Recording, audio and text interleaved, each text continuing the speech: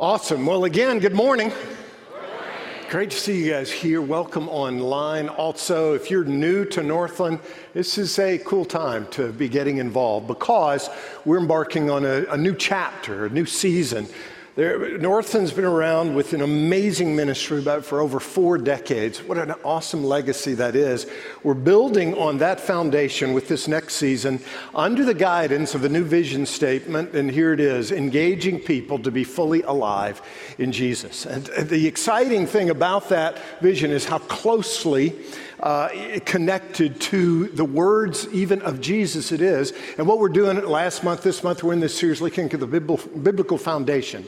What's the biblical basis for that vision? But the words of Jesus that I'm referring to are in John chapter 10, verse 10. He says, "The thief comes to steal, to kill, and destroy." And this is one of his most clear statements about why he came. He didn't come to start a religion. He didn't come to start a holiday. He didn't come to give us something to do on Sundays. He says, "I've come that you might have life and have it to the full." So the thief, direct reference to the enemy, Satan, who in the garden, right at the beginning, challenged what God said to Adam and Eve and saying, listen, he said, "You follow me, follow my instructions, you will live, and if not, you shall surely die." And Satan came along and said, "You shall not surely die." God's lying. They rebelled. They said, "You know what? We know best what will fulfill us as human beings and complete us." And they rebelled. Did they die? They did. Their hearts kept beating, their lungs kept breathing, but they died. In John's gospel, in his 3 letters, the word life comes up about 71 times. Only about 15 are referring to heart beating, lung breathing life. The rest are referring to this life of the gospel, this restorative call that Jesus makes available to us, puts on us, and beckons us with. He says, "Come alive." Now, we are dead in our transgressions and sins, the scriptures say. We're still in the image of God, but we're dead men and women walking. And even in our spiritual deadness, we're capable of great love and great beauty and tenderness and creativity. The list goes on, but it's muted, it's truncated. And Jesus says, "I've come that you might be fully alive." Instead of black and white, back to color, so to speak. And granted, there are plenty of people that have come to life in Christ, they've trusted Christ, and they've come alive, but they're still not experiencing that life. And you compare their life with some people that are not believers and haven't been made alive, and you start saying, wow, it looks like those people are engaging with God's gift of life more than these people are. And by way of appearance, that's true, but today, might be an opportunity if you are a follower of Jesus but have grown stale in your belief. It's going to be an opportunity to recommit and to renew that belief. If you're not yet a follower of Christ, it's going to be an opportunity to come alive, to respond to one of the most famous verses of Scripture that there are, John chapter 3, verse 16. It says, "For God so loved the world that he gave his one and only Son, that whoever believes in him should not perish, but have eternal life." We've been talking during the series that eternal life is not a synonym for heaven. We'll experience eternal life in a complete, perfect, undiluted way in heaven, but eternal life begins now, the moment that we trust Christ. It's what Jesus was talking about in John chapter 5, verse 24.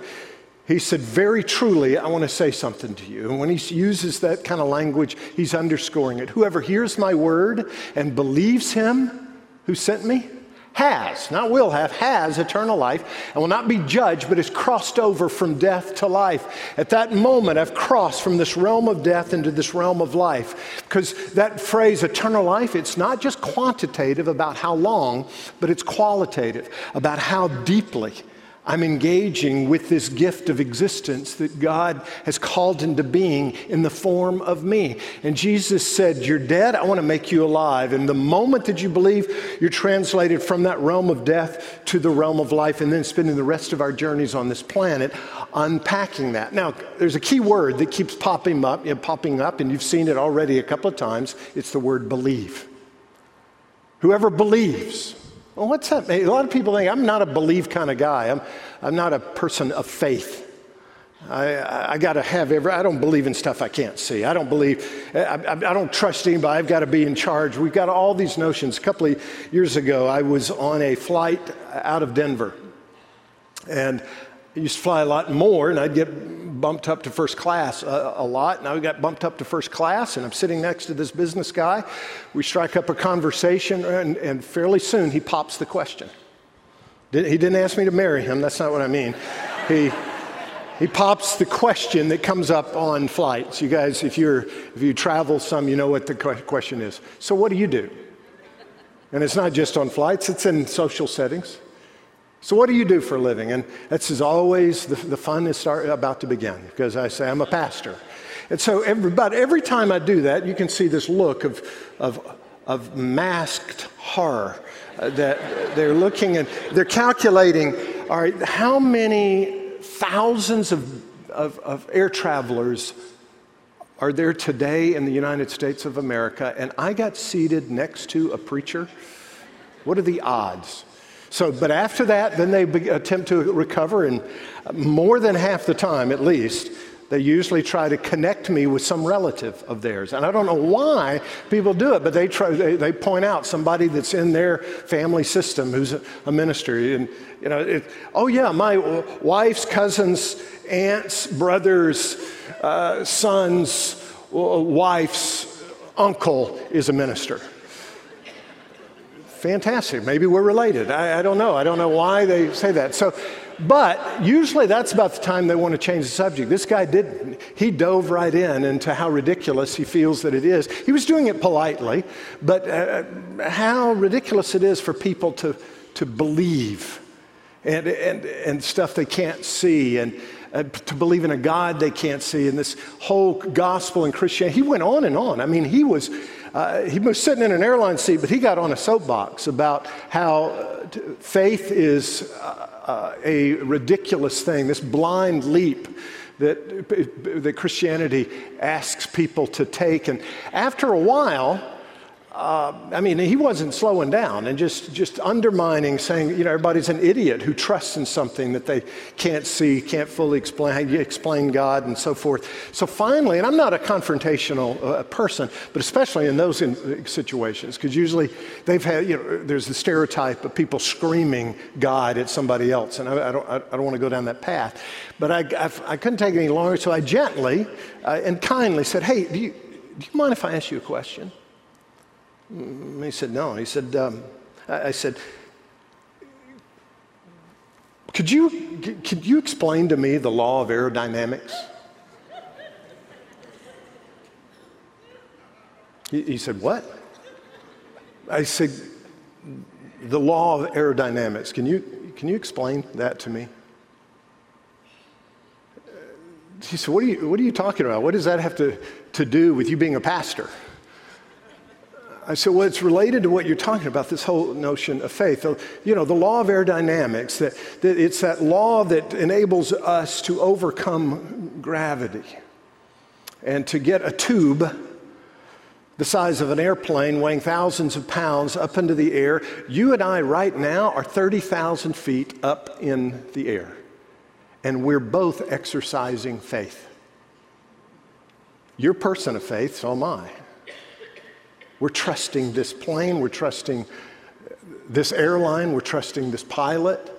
And he was looking at me, and the flight attendant came up right at that moment, asked him for a drink order or whatever. And so he ordered his drink, and I thought, okay, he's going to turn back around, we're going to pick this conversation up. He turned back to me right after that and said, so are you a Broncos fan?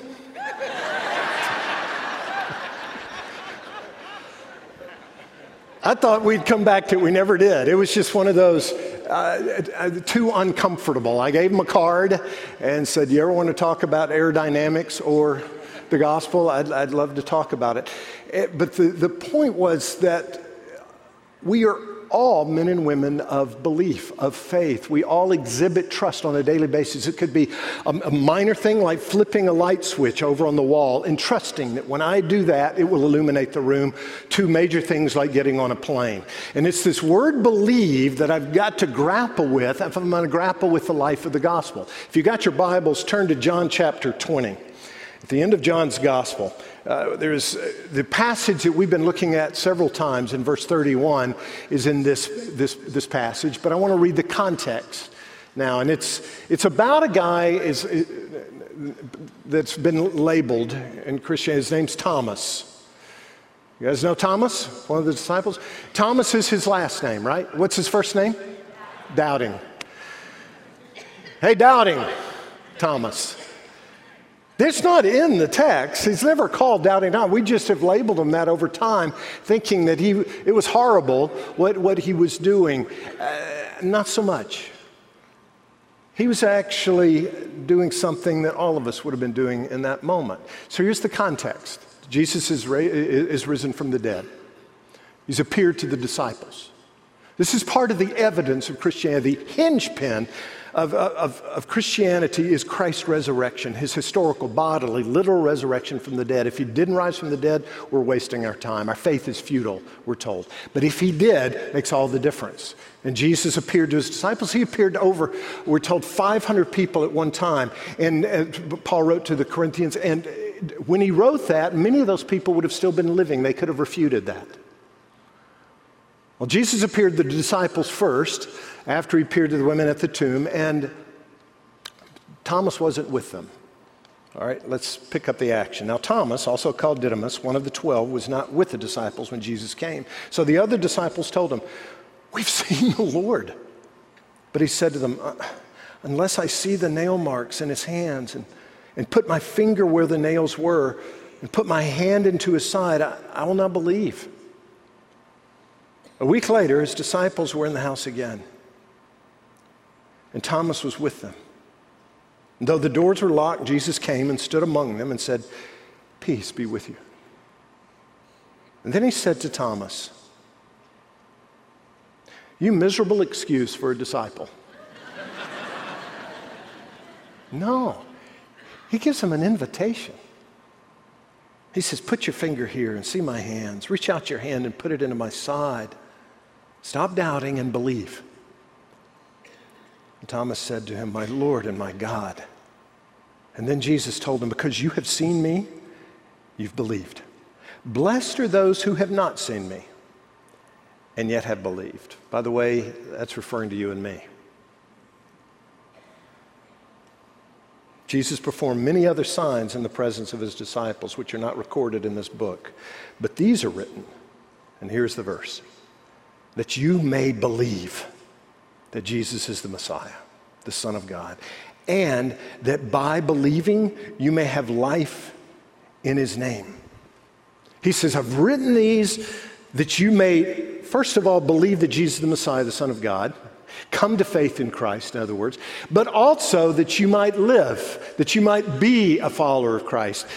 Believing is necessary for becoming a follower of Jesus and being a follower of Jesus. It's both and we spent some time unpacking verse 31, seeing it's really two parts. Part A, we've been calling orthodoxy. That you may believe that Jesus is the Messiah, the Son of God. And that's that right understanding of who Jesus is and engaging with who he claimed to be, validated by the resurrection. A lot of people think that's all there is to Christianity, is just this, quote, right belief system, this right doctrine. No. That believing continues on. A second result of believing is vibrancy.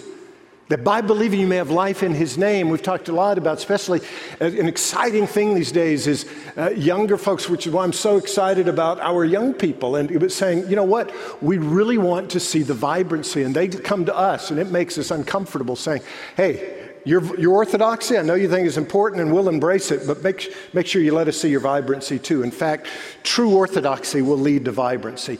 But that orthodoxy, that first part is more like the doorway.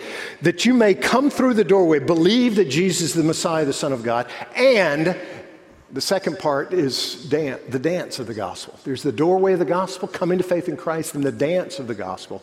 Both are dependent upon and hinge on believing. So this whole notion of believing, I better understand. So let's unpack it a bit. And I want to use a chair. You're exhibiting faith right now. You're believing in a chair because you're sitting in it. Those of you who are online, you're probably sitting right now, and if you are, you're trusting that chair. Here's what goes on every time we sit in a chair. It's kind of 3 steps, 3 ingredients. First, and the first one is subconscious most of the time. We appraise whether it's sturdy enough, whether it'll hold us. And most places we are, well-constructed building, home, and so forth, of course, it'll hold us. But there, every now and then, you see a chair and I don't know. And so you inspect it a little bit more. You're basically doing an appraisal of is it trustworthy? Is it credible? Is it well-constructed? Is it strong enough? That's first ingredient. So basically with our mind, we're saying, hey, I think, that's strong enough. Now, again, it's subconscious most of the time, but we nevertheless do it. Second thing that we do is we evaluate, do I need to sit in that chair? Is there a social setting where I'm expected to sit? Or, probably that'll help us more understand this illustration is, am I tired? Am I tired enough to sit down in that chair? So I'm looking at that chair. With my mind, I'm evaluating, okay, is it strong enough? But with my heart, I'm evaluating, okay, yeah, it's relevant to my need right now, and my need is to sit down. But I'm still not exhibiting complete belief, trust, or faith in this chair. What needs to happen for that process to be completed? I need to sit. With my will, I make a decision to sit. Right now, I'm trusting, I'm believing in this chair. In the biblical use of the word belief, I'm believing in this chair. Now, we're calling this today a life-giving belief, and historically, like the reformers would refer to saving faith. Similar statement. But I want to clarify something. My faith does not save me. My belief does not give me life. Right now, what's holding me up? My belief in this chair or the chair? Yeah, my belief is not holding me up right now. It's connecting me with what is holding me up. But you'll hear people say, oh, it doesn't matter what you believe, just so long as you believe it. Let me tell you something. If this chair is not strong enough to hold me up, I don't care how strongly I'm believing in it. It will not hold me up. What's most important, first of all, in this whole notion of belief and faith is the object of my faith. Can it deliver on what I'm believing it for? Now, does the amount of belief that I have make a difference in how much I enjoy this chair, experience what this chair can offer? There are different amounts of faith and belief that can be exhibited in a chair. Yeah. I mean, I'm believing in this chair right now.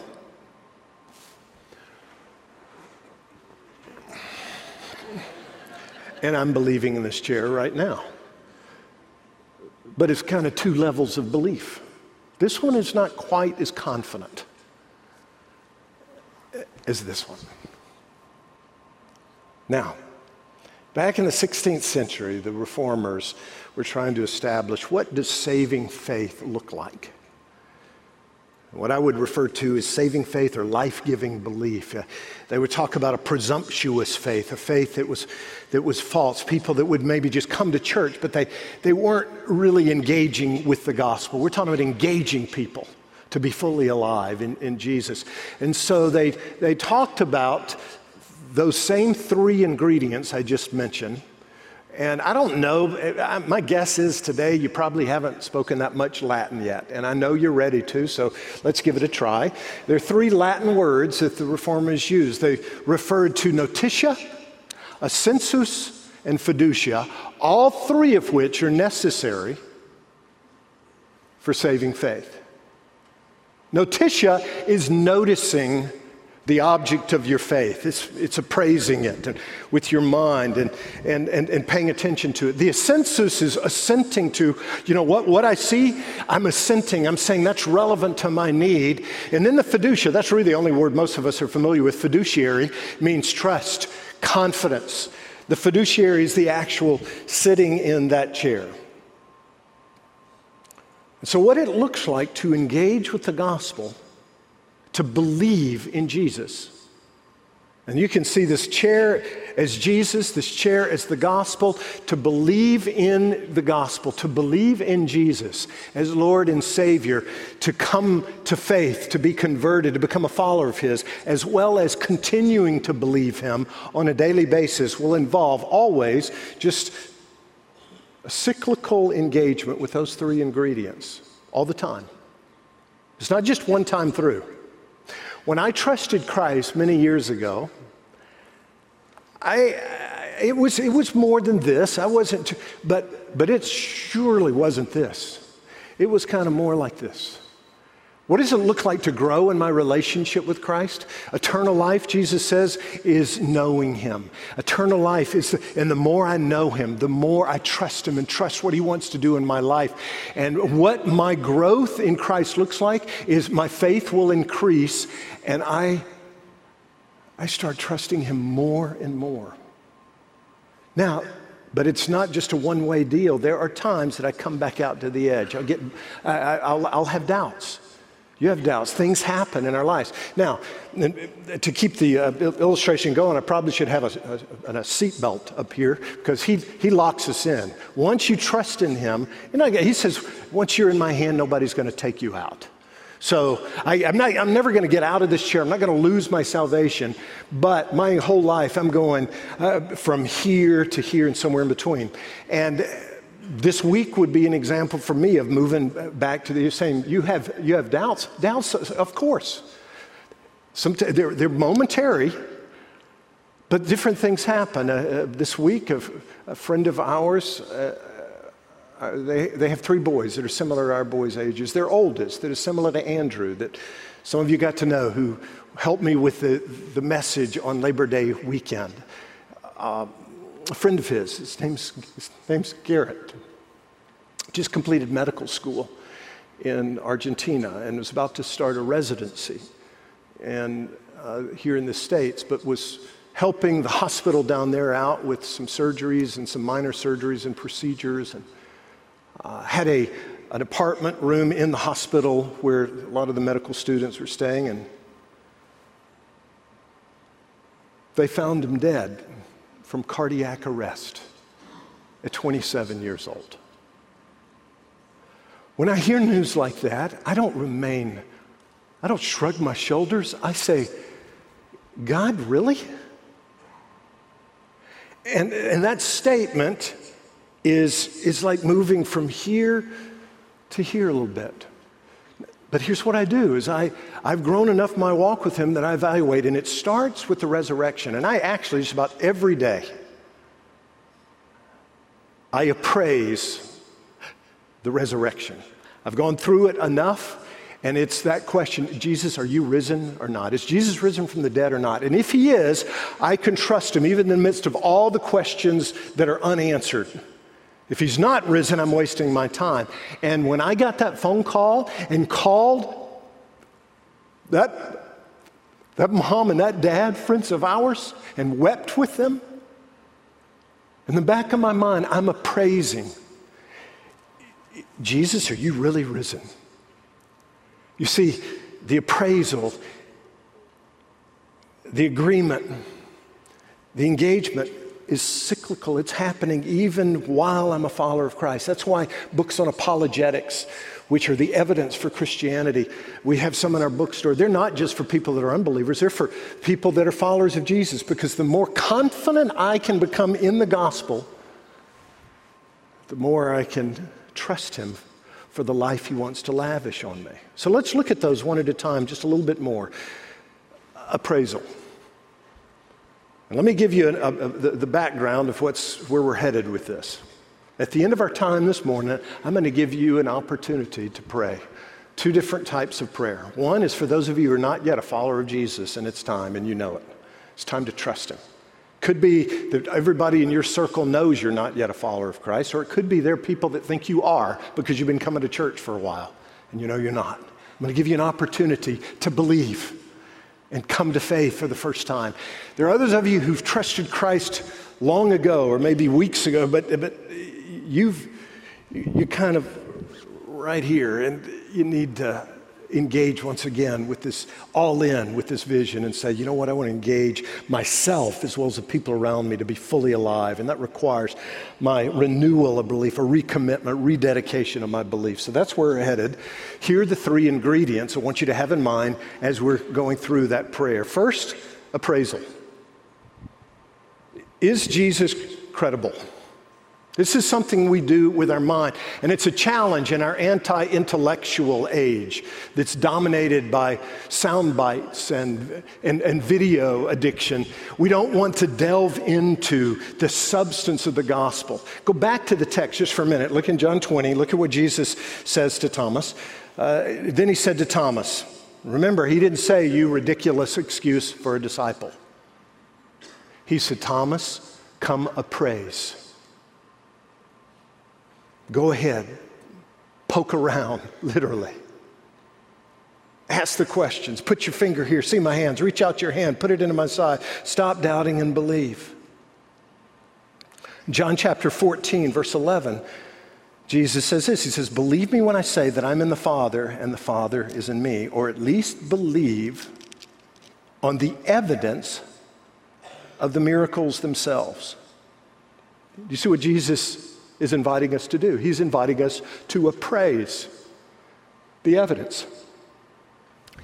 Is he credible or not?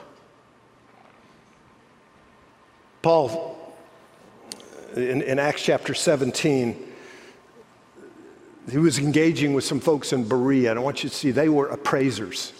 And he praised them for it. He said, as soon as it was night, the brothers, this is verse 10 of Acts 17, the brothers sent Paul and Silas away to Berea. On arriving there, they went to the Jewish synagogue. Now the Bereans were of more noble character than the Thessalonians, for they received the message with great eagerness and examined the scriptures every day to see if what Paul said was true.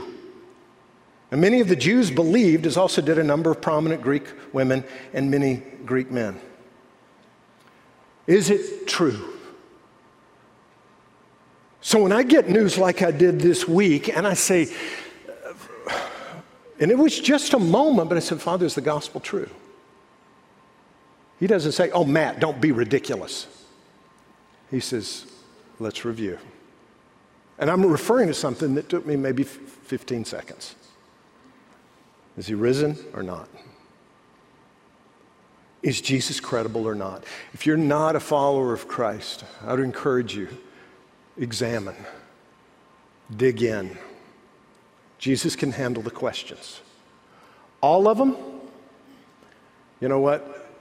Faith is more than knowledge, but it's not other than knowledge. And it's not exhaustive knowledge. I don't know, right now, I do not know the molecular structure of this chair. But I know enough about it to sit down. I'm not going to get all my questions answered this side of the new heaven, the new earth, but I got enough. And bottom line, it deals with the person and work of Christ. C.S. Lewis, the most famous apologist probably of the 20th century, Chronicles of Narnia, others, Mere Christianity was probably one of his most famous works where he delves into appraisal.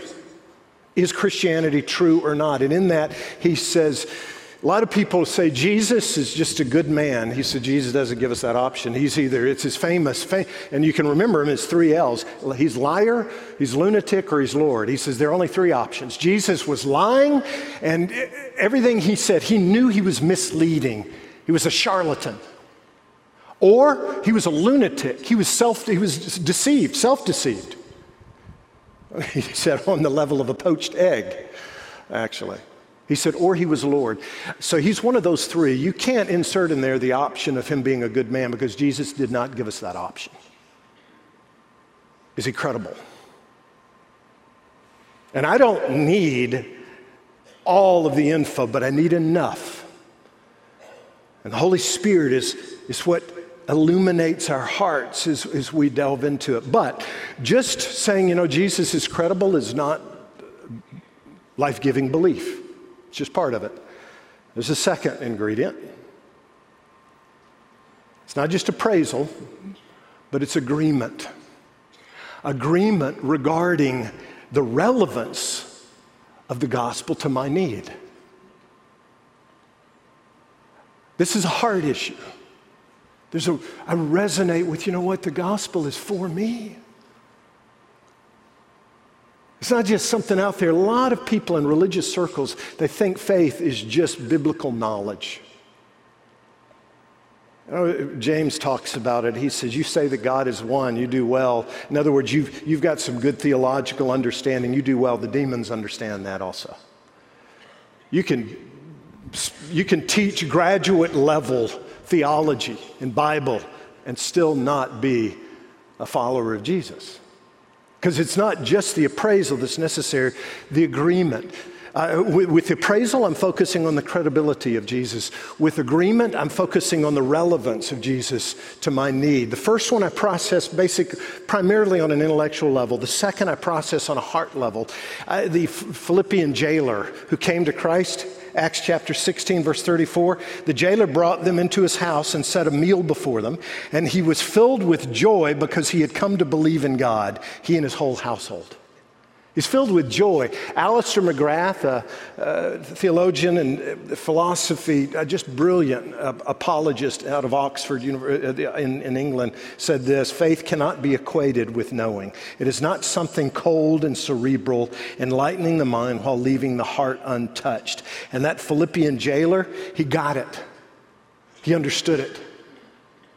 There was a joy about him. Peter writes this in 1 Peter chapter 1, verse 8, though you have not seen him, you love him, and even though you do not see him now, you believe in him and are filled with an inexpressible and glorious joy, for you are receiving the end result of your faith, the salvation of your soul. So what brings that joy, that resonance?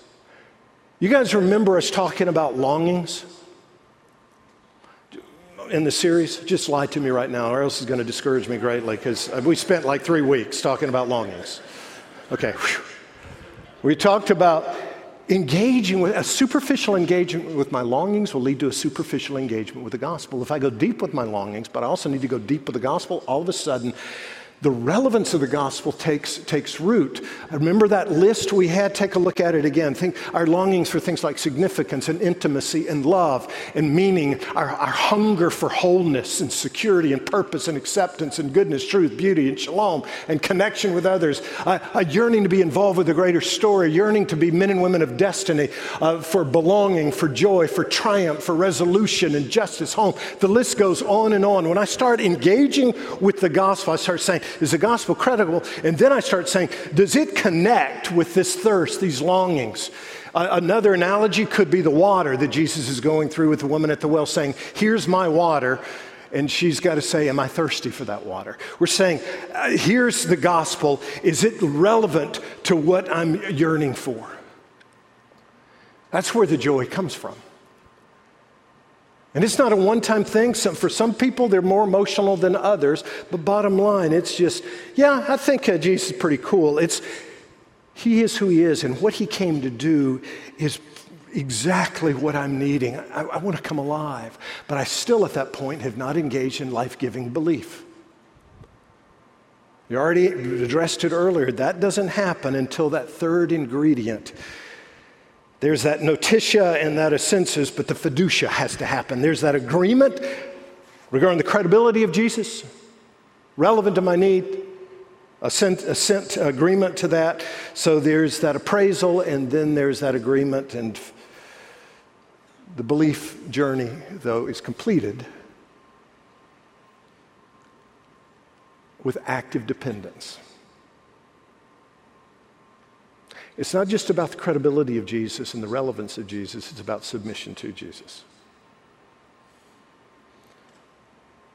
And for some of you, when you came to Christ, it looked like this. Man, you were all, it was just as clear as others are saying, you know what, I think, I'm going to trust him, but there's a lot more I need to understand.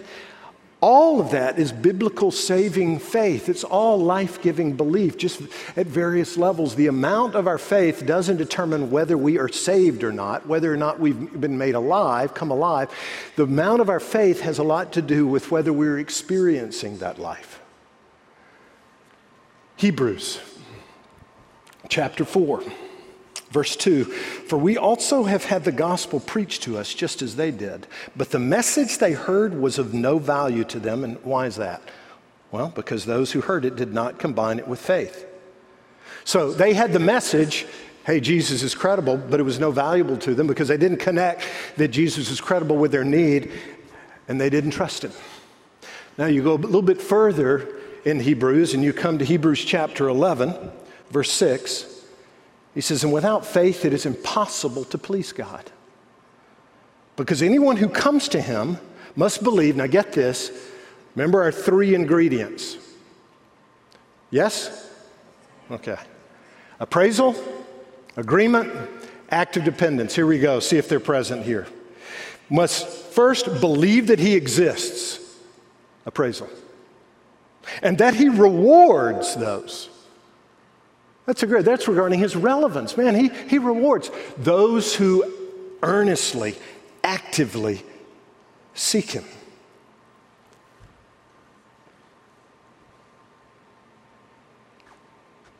Jesus, I got some questions. He said, ask away. A lot of times we're saying, you're not addressing my questions, and the reason for that is not he's not addressing the questions, it's because we don't want to ultimately submit to him. Biblical belief will lead to biblical obedience, action, trusting him on a daily basis. This happened when I came to Jesus, but it happens every day of my life. I'm digging into the Word of God. I'm engaging in community. We're talking about the credibility of Jesus, and there's sometimes I might be wavering in my doubt, and you'll speak something into my journey that reminds me of what I know to be true, and I'll see the relevance of that to my need, and that will take me authentically engaging with who I am as a human being. And saying, but I do have a hunger for significance. I do have a yearning for love. And I've been searching for love, as the song says, in all the wrong places. And then it will manifest itself in active dependence, submitting to him and trusting him. Trusting him in a way that it changes the way that I turn off my alarm in the morning. You're saying, what? Well, my alarm sounds in the morning and I turn it off. Because of my life-giving belief, I approach the day differently.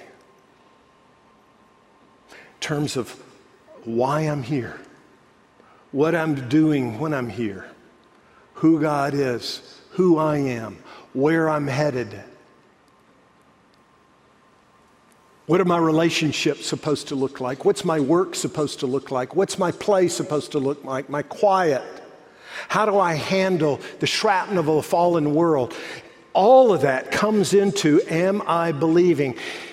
That John 20:31, it's believing that Jesus is the Messiah, the doorway, but it's also, and that by believing on a daily basis, we may have life in his name. It's the dance. It's learning to truly trust him. And a lot of that has to do with me believing not just who he is, but what he says about who I am and his posture towards me. Let's go back to that most famous verse, John 3:16. For God so loved you. You.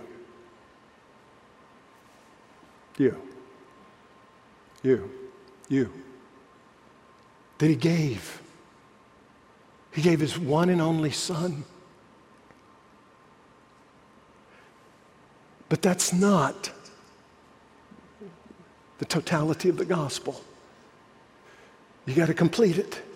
Here's the rest of the gospel, that whoever believes won't perish, but will experience eternal life now and forever.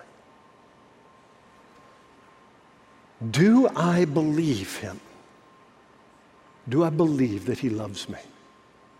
Do I believe that he will give me the strength necessary to take that next step of obedience today, that next step of faith today, that next step of courage?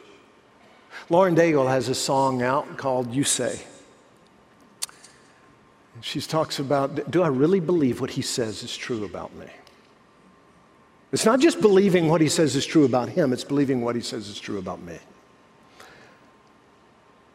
That he really does love me, that he really will give me strength.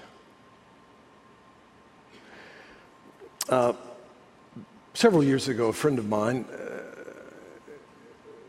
told me about his cousin who fought in Vietnam.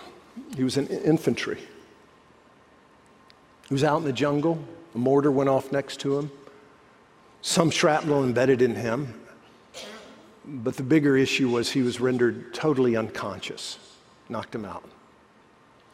He woke up absolutely paralyzed. He could not move and he could not speak. The only thing that he could do when he woke up was his eyelids. He could open and he was groggy and he's trying to figure out where am I? It was dark and all of a sudden he finally pieced together what was going on. He realized he was in a body bag. It was zipped shut and he could see in the pinhole lights, he could see the sunlight. He could hear the medics talking. They were loading casualties in body bags onto a truck to take them to the morgue. And he couldn't move and he couldn't speak. He was terrified. And they were getting closer and closer, and he knew once they put me on that truck, I'll suffocate. They'll pile bodies on top of me. And the last moment, just in a shot of adrenaline, he yelled, he just mustered everything he could, and it came out, the words came out, "I'm alive!" Scared the medics to death.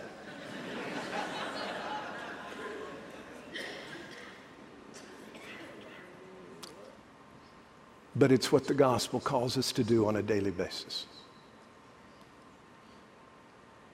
I want to take some time for you to just be still. And then in a minute, I'm going to lead you in some prayer. And some of you are going to say, "I have come alive." You're going to yell that out. Others of you, you've been a follower of Jesus, but you've looked kind of dead. And it's time for you to renew your belief and say, "I'm alive," because your family, they've noticed. Your friends, they've noticed. Let's figure out this gospel of life together. Let me pray. Jesus, I thank you. I thank you that you're enough. I thank you that the gospel is enough, that the gospel is credible, it's relevant, and the gospel can summon us to a lifestyle of life, capital L type life. Would you give us the courage right now to be still and to be honest with you? To be honest about who you are, but also about who we are. To be honest about what you say about you, but to be honest about what you say regarding us. Because we got doubts, not just about who you are, we've got doubts about who you are towards us. We don't think we're loved. We don't think we're strong enough. Would you affirm deep within us that you are saying you will make us strong enough and that you do love us enough? Holy Spirit, please work in this place and the lives of people that are watching right now. In the name of the one who is way and truth and also life, I pray. Amen.